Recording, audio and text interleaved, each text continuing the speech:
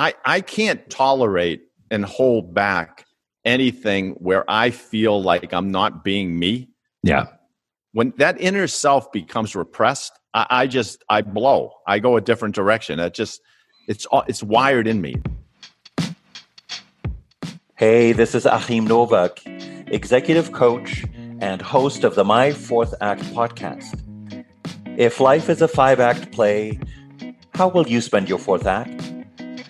I have conversations with exceptional humans who have created bold and unexpected fourth acts.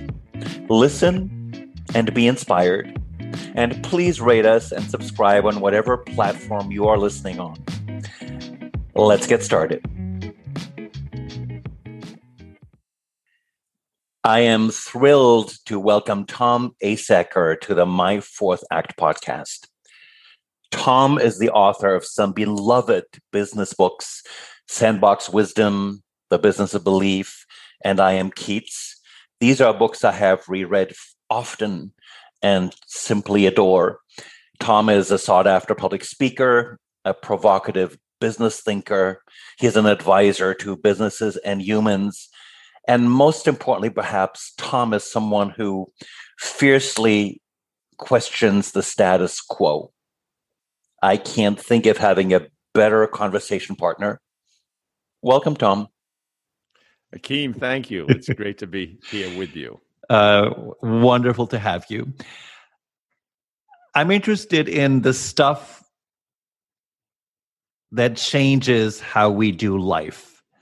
And I'm going to ask you some questions to walk us into these conversations. And a good place to start can be, when you were a young boy or a teenager, what were your dreams for yourself? Who did you want to be?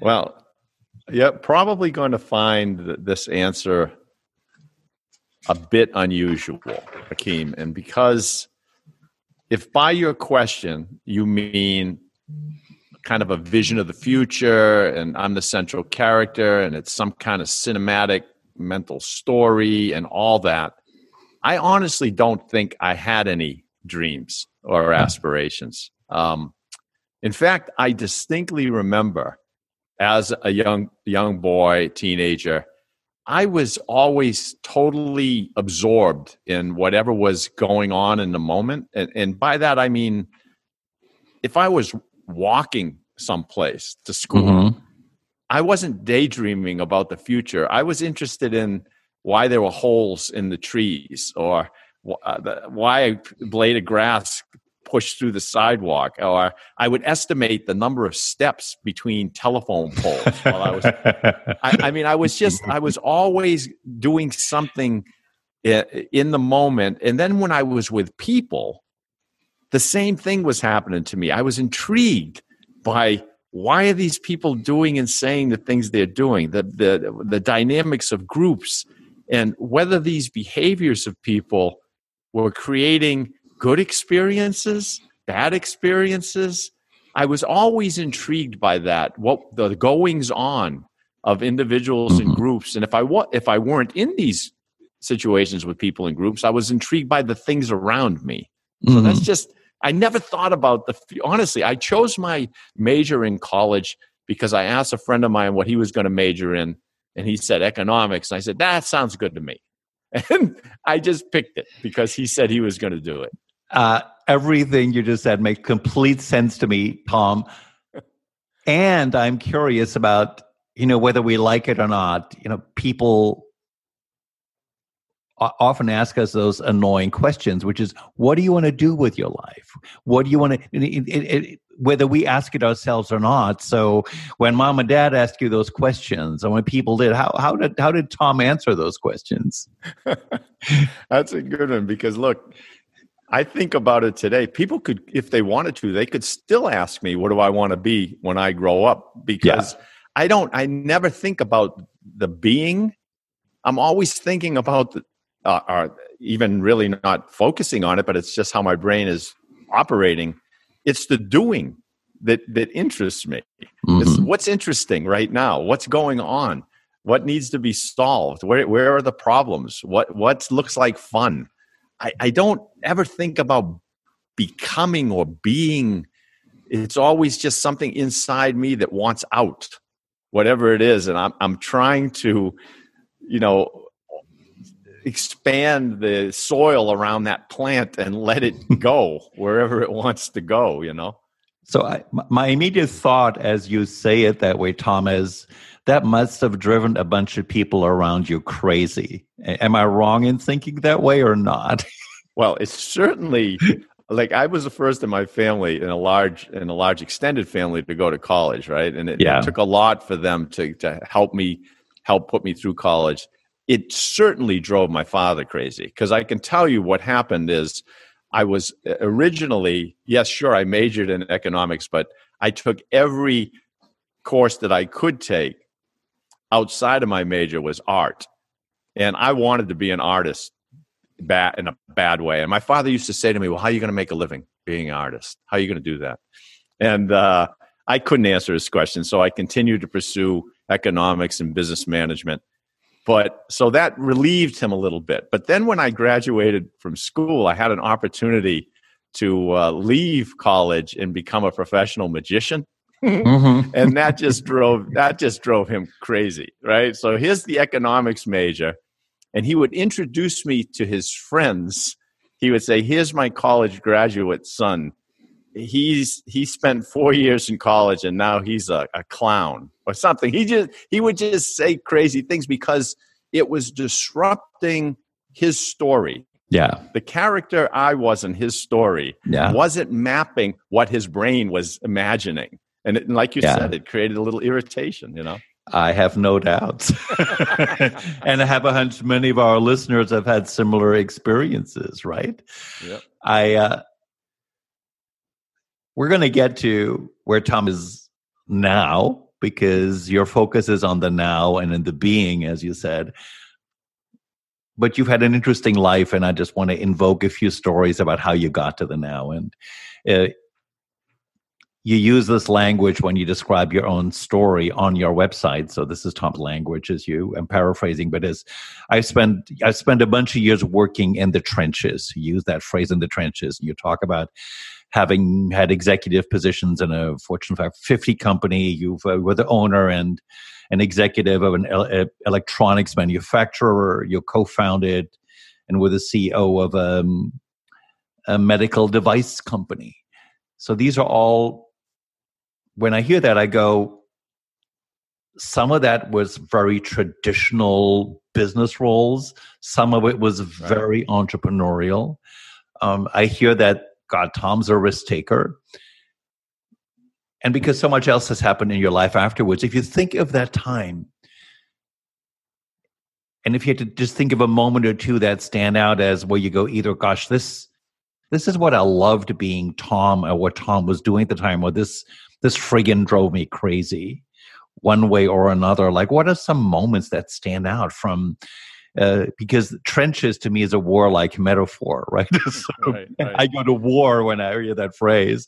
So what comes to mind, Tom, when you think of that time in your life? Well, I love the way you phrased it, where you said that what turned Tom on, but what drove Tom crazy. Interestingly, all of those roles, I think every particular role that I've taken on in life has started with me being turned on to solve some kind of problems, to make something better. Whatever, it doesn't matter what it is. I remember once I had a part-time job in the summer, and they had me like putting together cardboard boxes, stapling them. And I just wanted to make it better, so I turned it into a game with these other people, who can make the most cardboard boxes, make them the most square. I just wanted to make whatever it was better. So when I had the executive role, that was with General Electric. I spent 10 years with them in and out of corporate management positions. I went through all of the training at GE. And that was great. As long as I felt like I was making things better, I was happy. The minute I didn't feel that was happening anymore, either the corporate dynamics, the environment, the experience, whatever it was, then I had to leave. And that's what happened. I ended up just leaving I called it a vision collision with people. And I moved on to another thing, which was the medical device company. Yeah. Which again, how can I solve some problems and improve people's lives with these medical products? And I mean, I was so turned on by this that nothing could stop me. And we were growing like crazy, and it was just wonderful. We were helping people. And then the partners wanted to start taking cash out. They didn't want to invest in new product development. It looked like it wasn't a game for them of improving people's lives anymore. It was a game of lining their pockets. And again, another vision collision for me. So I said, I'm out. And I left again. So that seems to be what happens with me is I go into something and I see something that can really be changed to make things better. And then I bump into people that don't want that. They're looking to, someone once said to me, I was talking to him about writing a screenplay for a movie, and he said, "Is it going to be made?" I said, "I don't know." And what's the ROI of it? And I said, "I don't care." And he said, "Is the juice worth the squeeze?" And I had never heard that ever in my life. And I thought about it. Mm-hmm. And Akeem, here's the thing with me. I want to have a great life squeezing. Mm-hmm. I don't care about the juice. And as soon as people focus on the juice first instead of the squeeze, I'm out. I'm off to something else. A couple of things really strike me as I'm listening to you. You use the word turned on a lot. So, and this is great because we're going to talk about fourth act and later stage in life choices. And what I'm hearing from you, and I want to test this because many people don't do it, that when you stop being turned on, you got the hell out of there. And we all know many people who don't do that, right? So how long did it take you to know, like, shit, I'm not turned on anymore and I need to get out of here? Like, how? Describe that process to us. I'm not so sure there's a process because I remember hearing from a really good friend of mine at GE about the incident that caused me to leave there. Yeah. That we were in some meeting, all of the owners and directors and executives were sitting in a meeting, and it just, all I could hear was blah, blah, blah. Right? And this had been going on for a while. And I couldn't take it anymore. And he said to me that I had a meltdown. He said that I stood up and started telling everybody that they were idiots. And he said, you completely lost it. And I don't remember losing it. That whole moment is a blur. But I remember after the meeting, the CEO called me into his office. And he said, do you think you can run this company better than me?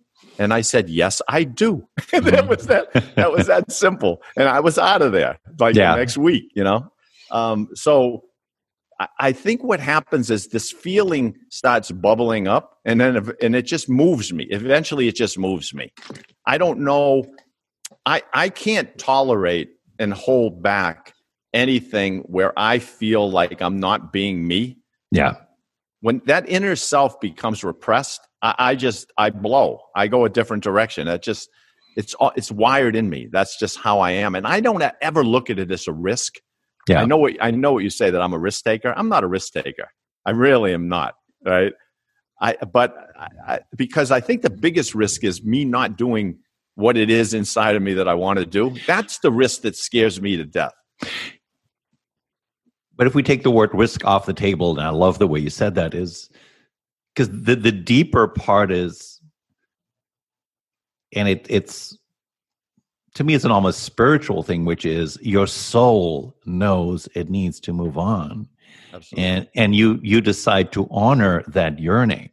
That's the deeper part over whatever meanings might be involved in the place of employment that you have at the time, right? Exactly. I want to go to,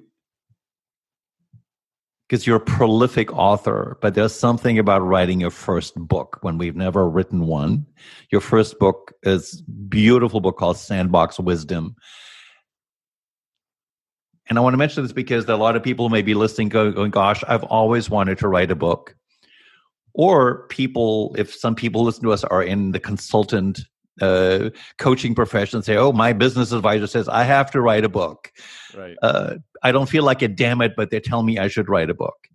Right. First of all, I want to say, because I love your books, I think of you as a true writer, not a writer who writes marketing vehicles. So I wanted to say this for our listening audience. Thank you.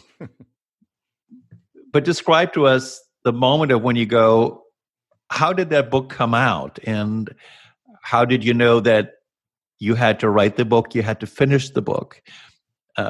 Just tell us that story. I'm genuinely curious. Yeah.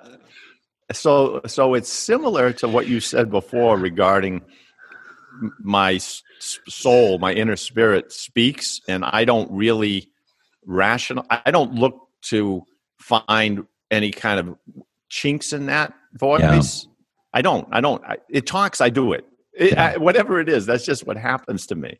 So when I had that vision collision with GE and I left, I said, that's it. I'm done. I'm gone, whatever. And I remember I'm sitting at my breakfast table now. I'm unemployed. It's probably around mid-morning, closer to noon. And I'm staring down into a cup of coffee, right, in an old raggedy bathrobe. And I'm holding my head. My eyes are shut. And I look up and I see my youngest daughter, and she's eating a bowl of cereal. And she's so lit up by this spoon in her hand. And I'm watching her, and I said, Andrea, what are you doing with this spoon? And she's turning it around and her eyebrows are popping up. But she said, Daddy, when I look at the spoon this way, I'm right side up. But if I turn it around, I'm upside down. How come? Okay, immediately, I could feel it. I could feel it getting ready to flow out of my mouth. I was getting ready to say to her, concave and convex. Mm-hmm. And I said, wait a minute. Those are just terms. There's no information in that. Those are words. Yeah. And I realized I don't know why. I cannot explain to this young person why. And all of a sudden, a connection hit me. And I realized that people in business used all kinds of big words. My 10 years in GE, they didn't even understand what those words meant. They didn't understand the real intricacies of why people do what they do, how they were in business, how they were making money, why customers were staying loyal. None of it. So I said, okay, I'm going to write a book. I don't even know how this came out in my head. I said, I'm going to write a book about a CEO who loses his way in business and in his life. He loses his passion, his creativity. And by chance, he has an experience with this little girl, and through her eyes, rediscovers how to open his mind, open his eyes, be curious, be creative, be compassionate. I said, I'm going to write this. I'm going to call it Sandbox Wisdom. I had all this stuff going on in my head. I said, I'm going to have on the cover a pair of sneakers and a business shoes next to each other. And then I went out and I started to do this thing, and there was no self-publishing. There was no Amazon. There was nothing. And just to make clear, because you're an old guy who's been around before this, just want to make this clear for our listeners. Yeah, I think I'm in the 6th or 7th act. So I said, well, somebody must be able to print books. Yeah. So I went out. I found somebody that could print books. I did not take the advice of any of these publishers. One publisher said it's too long, and it was like 100 and something pages. Another one said it's too short. I was getting information from everybody. I said, the heck with this. I went and printed thousands of copies. My wife was saying, look, this is our money that we have left here, and you're spending it, and we've got books stacking up now. What are you doing? I said, I don't know what I'm doing. I don't know. I don't care. I'm doing it. It doesn't matter. And then I started reading things that CEOs would write, and I went, oh, he seems to get it. And I packed these things in envelopes, wrote a little card, and sent them out to all these CEOs. Yeah. Akeem, the next thing you know, I'm getting phone calls all from all over the place. Come out and talk to our people about this book. Yeah. And I wasn't a speaker. I'd never spoken to anyone in my life. That's how it happened. It was just I poured my energy into the world. It connected with people that I had no idea that it would. and it changed the trajectory of my life. Well, what I know you. I need to say this, but what I didn't know this story, and what strikes me right now is that the topic was sandbox wisdom, and your actions took you into your own little sandbox, right? Not just the writing of the book. I mean, the book was the sandbox, and what unfolded was the sandbox because you were willing to play in the sandbox for yourself. No, that's beautiful. I was willing to play. I was Yeah. willing to let go. Yeah. And play. I have to mention the book that you're probably best known for, and that's the book that you have no idea how many people I've told to read that book. I just want to say that, The Business of Belief. Well, thank you.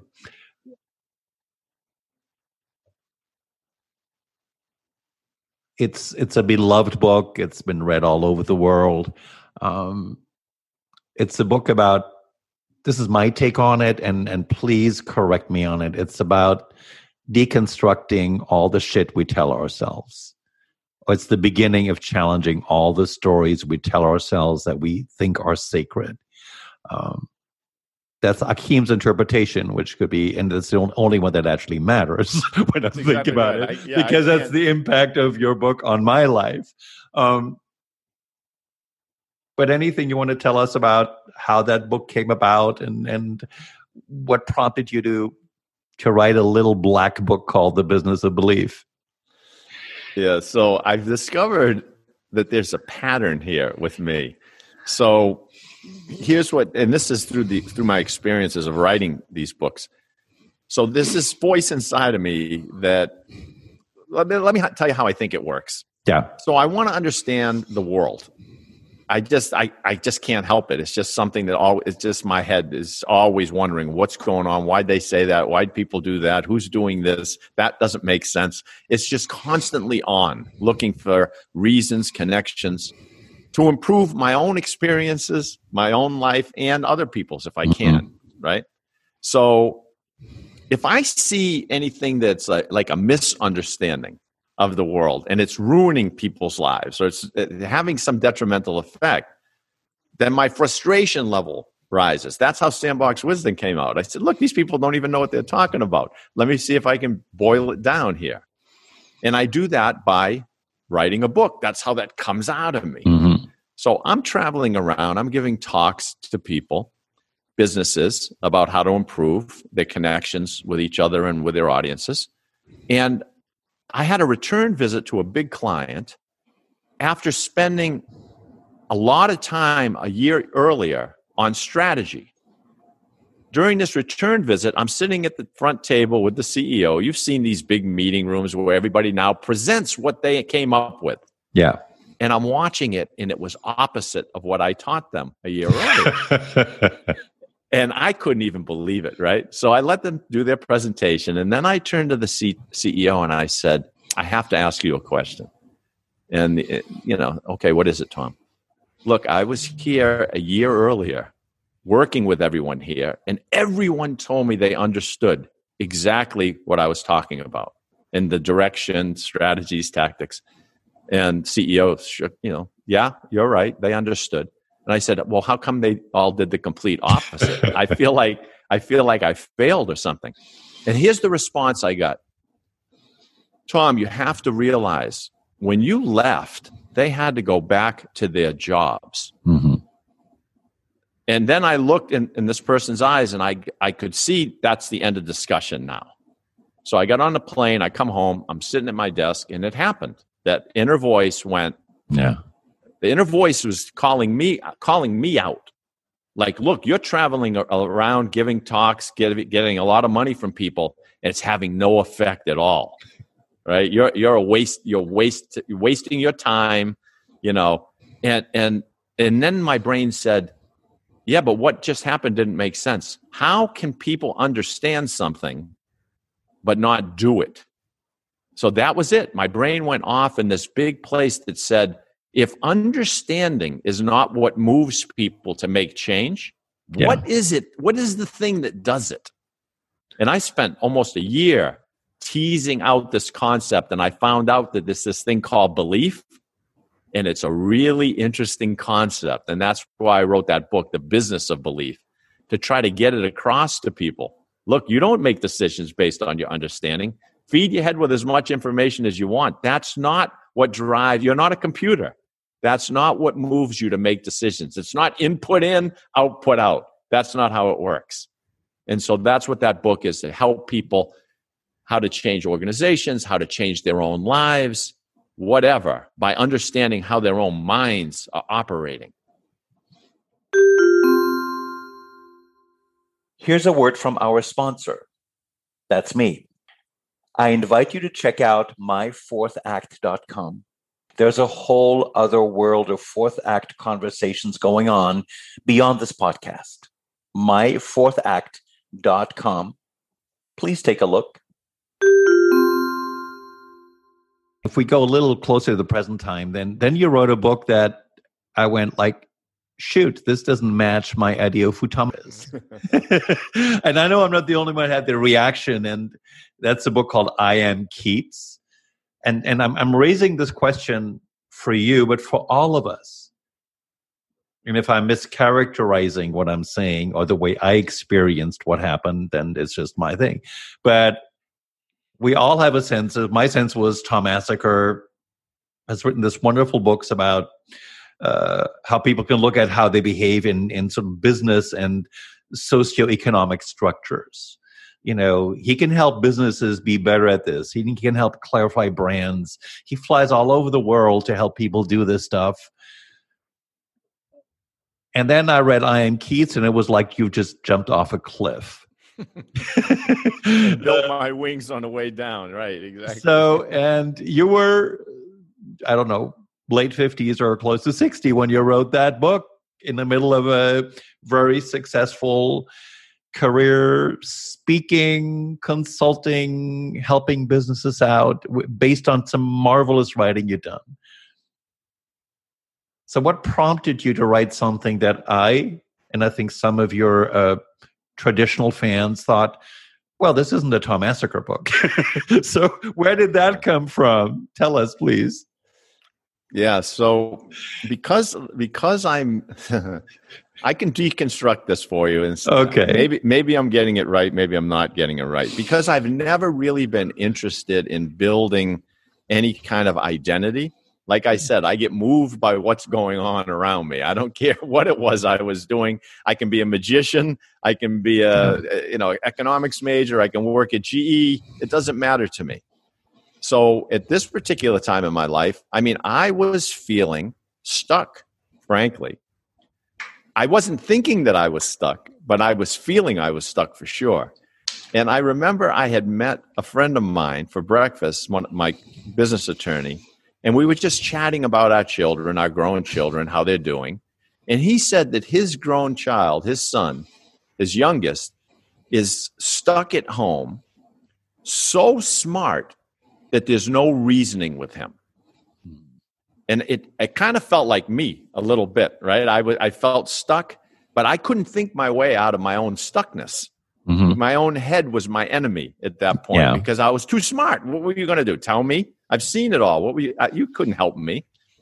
And I thought to myself, I think I said it out loud to him.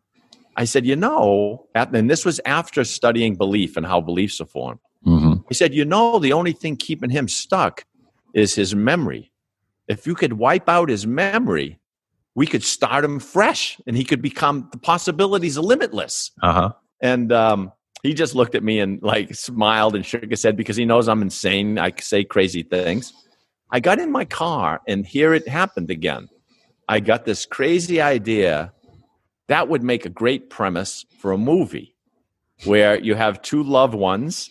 One of them is just depressed, a slacker, whatever, really bright person, but can't get out of their own way, has an accident, loses their memory, and the other loved one decides to tell them a different story of who they are, kind of rewrite their whole story because they didn't remember it anyway. And then off they go into some future. And then how would that future play out? Would it be a good thing, a bad thing? And I said, I'm going to go do this. This was like writing a book again. I had no idea what I was doing. I had to go hire consultants in Hollywood to help me write a screenplay. I got all jammed up. I got a partner helping with this thing. It took years, and I'm still trying to get it made into a movie. But while I'm writing the screenplay, I remember there's a certain thing that happens in movies where if something slows way down in this drama, it bores people. And in a lot of cases, people will tune it out, right? Mm-hmm. So there's this thing where you have to keep it going, keep the movement and the drama moving, really, every scene. So there was a scene where it kind of stalled. And my writing partner said to me, hey, I know what we should do in this scene. And we had this character, Phil, in the scene. And I said, what? And she said, we should have Phil do this. And it was such an out-of-character thing for this Phil guy to do that I lashed out at her. I said, what are you? You're out of your mind? I used worse words than that. I said, Phil would never do that. And then I had an out-of-body experience, like one of these LSD trip things. Yeah. I felt myself leave my body and look at myself saying, Phil would never do that. And I thought, what in the hell does that mean? Yeah. I had a visceral reaction to changing the story of a made-up character. And then I said, if I had a reaction to that, imagine how hard it is for human beings who think they're characters to change their stories, to do what they want to do with their life. Like you said, I went and wrote something completely out of character, quote unquote, right? And it affected people. People go, what's he doing? Is he all right? Why isn't he doing this business stuff anymore? And it's the same thing with all of us. We have this, and that's the resistance of the fourth act. Yeah. Which is, hey, I can do anything I want to do. Yeah. What am I resisting for? What's going on in my mind? So that's why I wrote that book, I Am Keats, which is to show people what I discovered, to try to help them realize you're not a character in any fictional story. You're the energy of the universe in human form. Do what turns you on. Do what will make a difference in people's lives. I love how we went back to turns you on. That was good.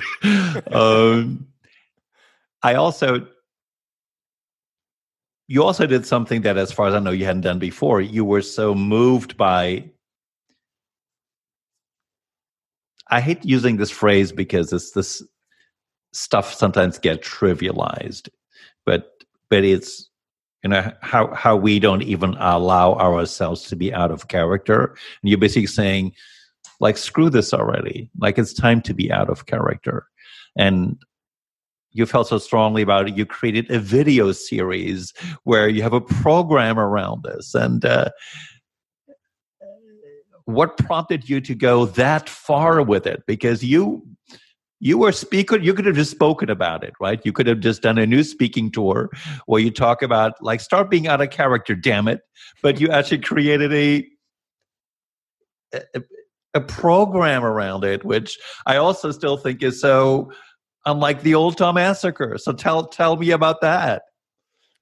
Well, once that little book went out, and listen, that book, I Am Keats, when I wrote that, I don't remember, honestly, how I even wrote it. Yeah. Like, I didn't sit down and outline anything. It just started coming out. And that was my writing partner saying, look, take these ideas and just put them down on a piece of paper that you're getting while we're writing this screenplay. These ideas about life, the similarities between living in a fictional movie in your head, and what movies actually do to us.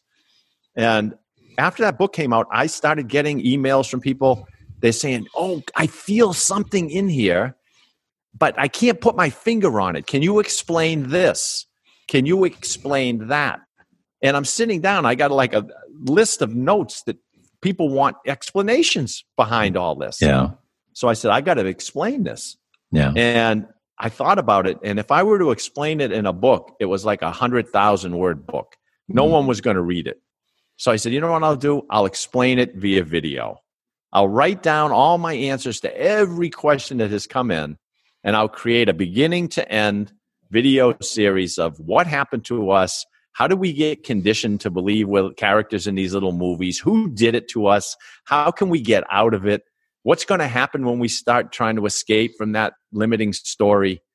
And off we go into the series. Now, Akeem, what's funny is now that the series is out there and hundreds of people have gone through and it's free on YouTube now, I'm getting questions about that.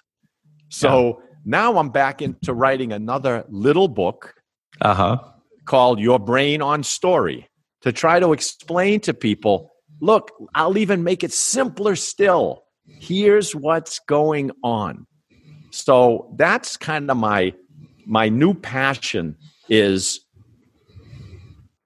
trying to help people realize, as George Lucas once said about humans, that we live in cages with the door wide open. Yeah.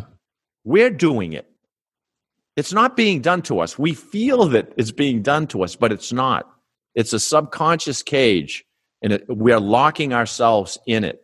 And that cage is this hypnotic narrative identity, this story of, who I am is who I was. Yeah. And no, that's not true. And I know that that's what you're trying to help people understand is, look, that's done.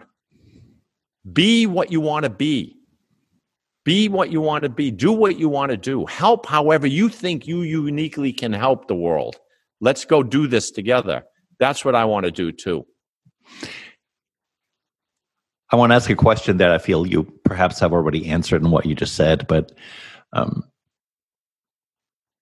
and one thing that strikes me as we're talking, when we started and I asked you about what did young Tom want to do and be, and what strikes me as you're describing what you've done, it's young Tom has actually been pretty consistent, is what I'm hearing as a day journey. But if you, from the vantage point of a wiser, older version of young Tom, if you were to whisper anything into his ears that you think might be helpful, what would you want to say to young Tom that might help him along the way?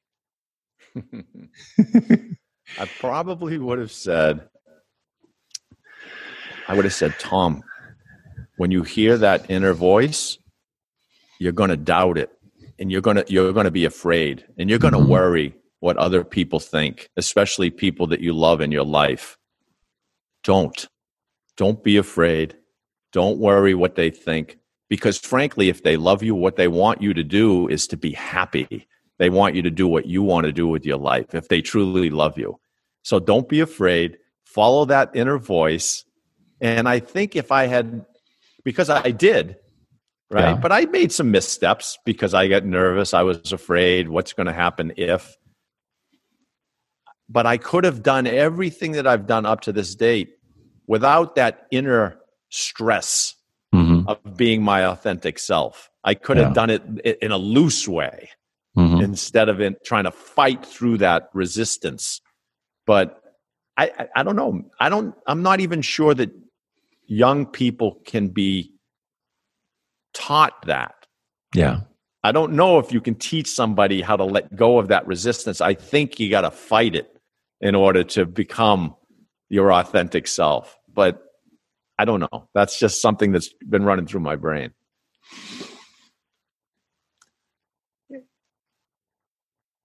We have lots of different listeners, but the fourth act is about folks who, if we use the metaphor of a 5-act play, we've worked out some of the resistance, tension, and plain old shit that we create for ourselves. Right. And maybe we see a little better that the doors were open all along. What else besides what you've already said, which was very generous, would you say to folks, maybe folks in their 60s and 70s? Because there are lots of stories about what that part of the life could look like. There's a whole industry around supporting what their life could look like for people. And especially given your insights from I Am Keats, what other words of wisdom would you have around that?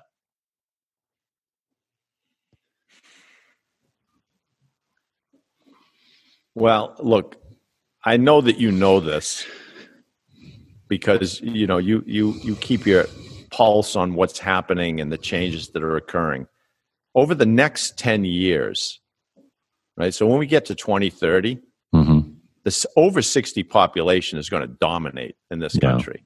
We'll have a larger number of people than any other cohort out there.